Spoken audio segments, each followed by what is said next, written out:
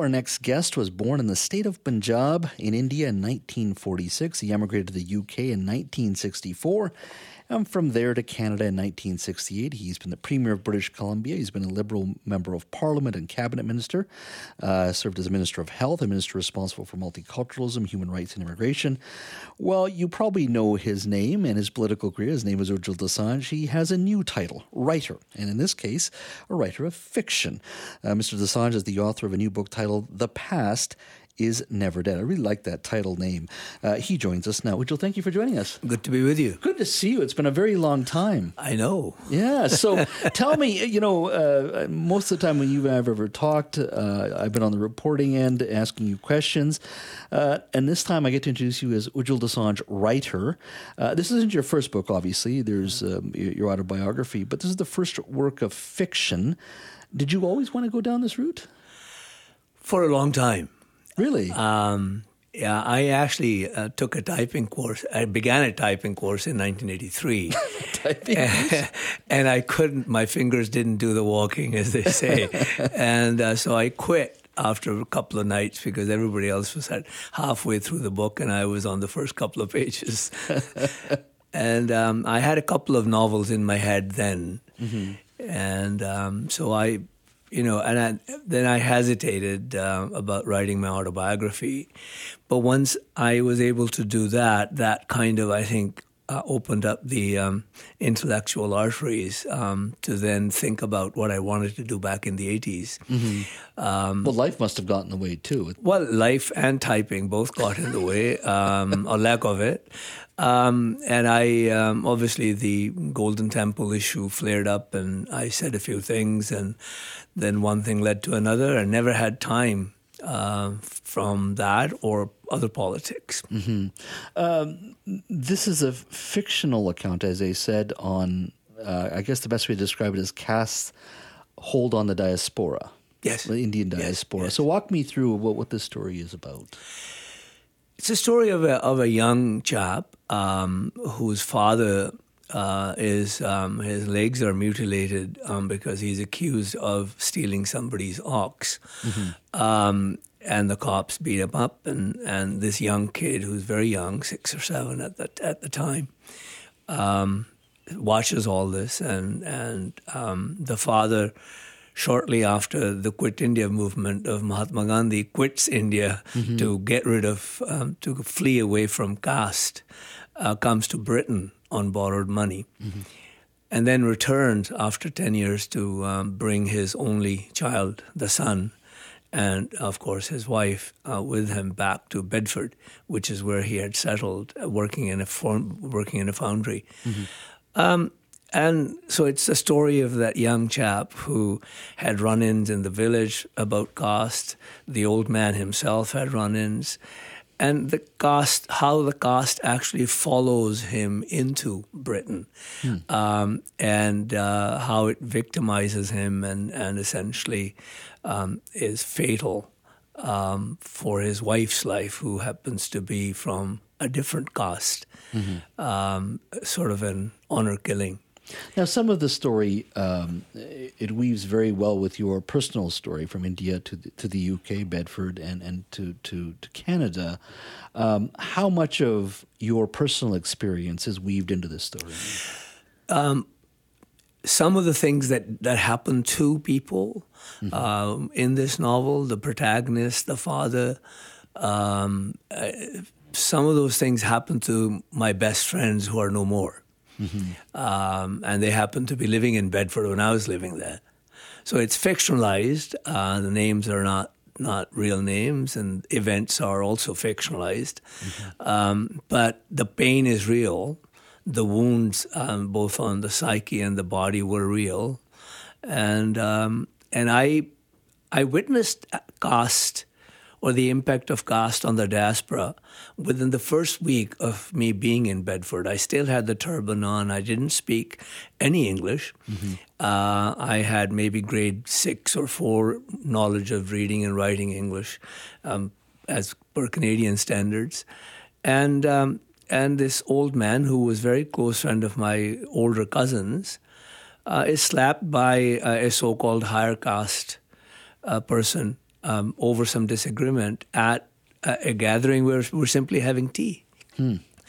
And I just froze, and other people intervened, and it was a minor disagreement over dumb stuff, but it leads to violence because, the caste divisions and the caste hierarchy has lent itself to violence. It is, in fact, violence.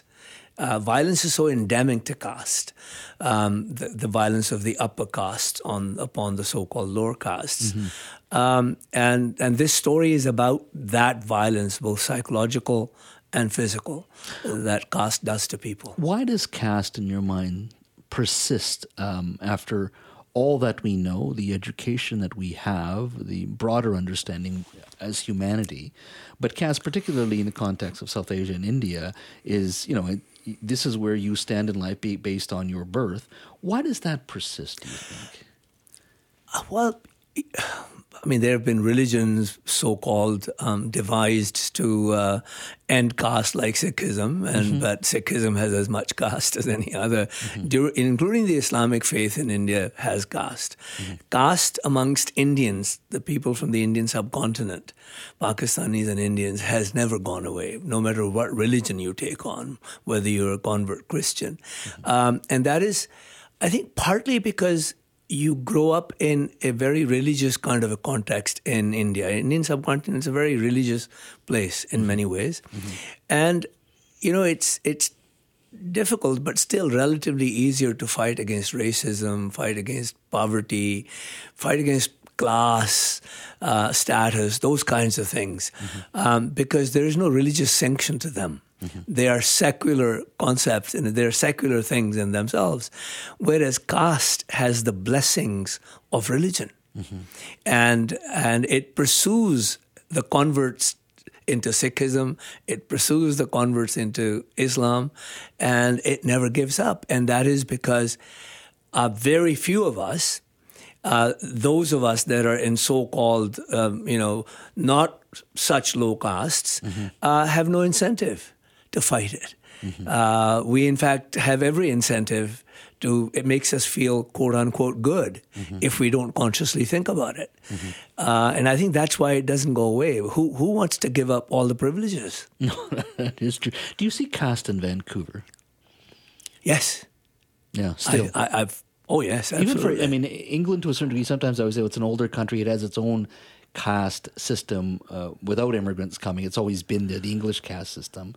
I always view us as the new world, and while there is hierarchy, I always feel at least we're younger, so we perhaps may not go down the road, or at least it may not be as prevalent here, but you still think it is within South Asian community. Oh, absolutely. I mean, class in Britain has also changed.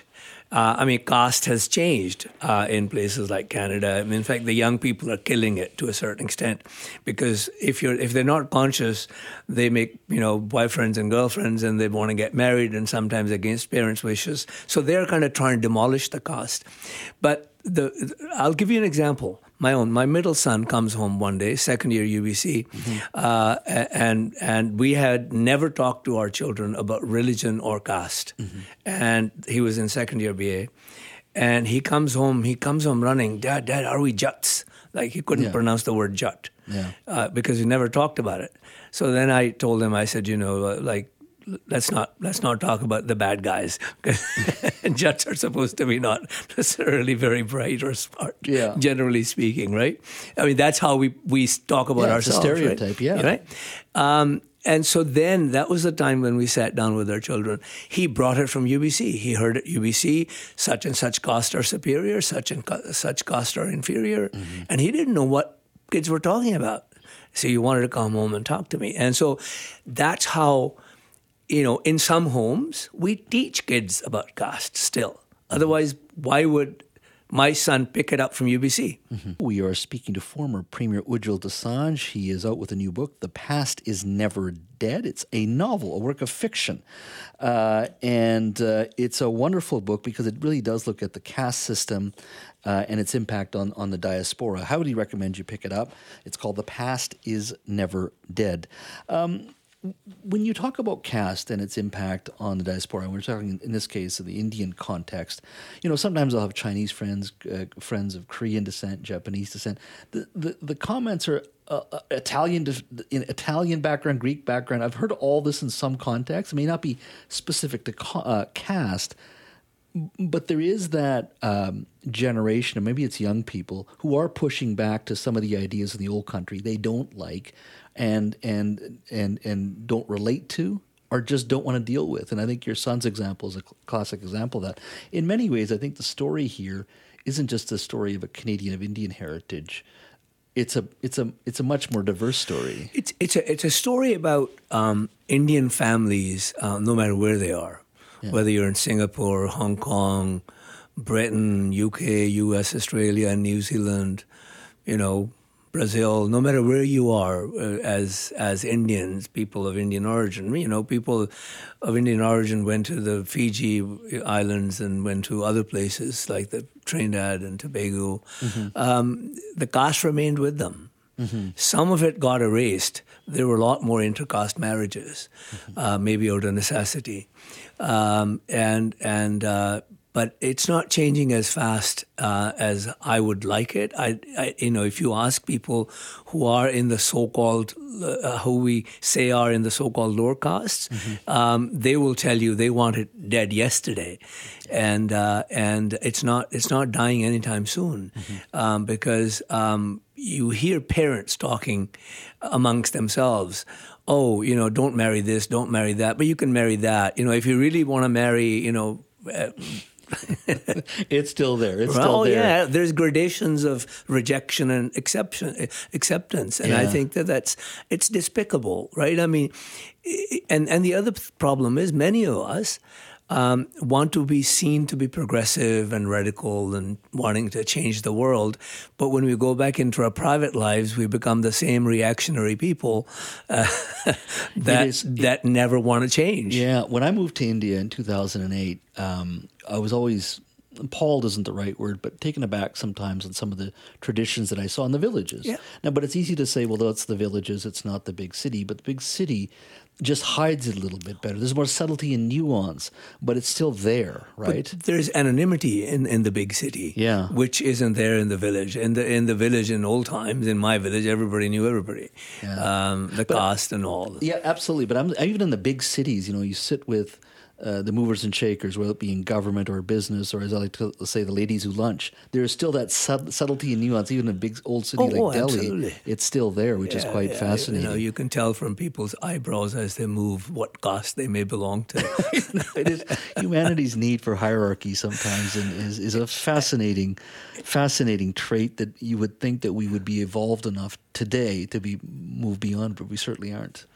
No, we aren't. And the fact is that if you are slightly urbane and rich and educated, you can hide the prejudices more than someone who comes straight from the village like me. There you go. I want to just ask you a couple of questions on present-day politics.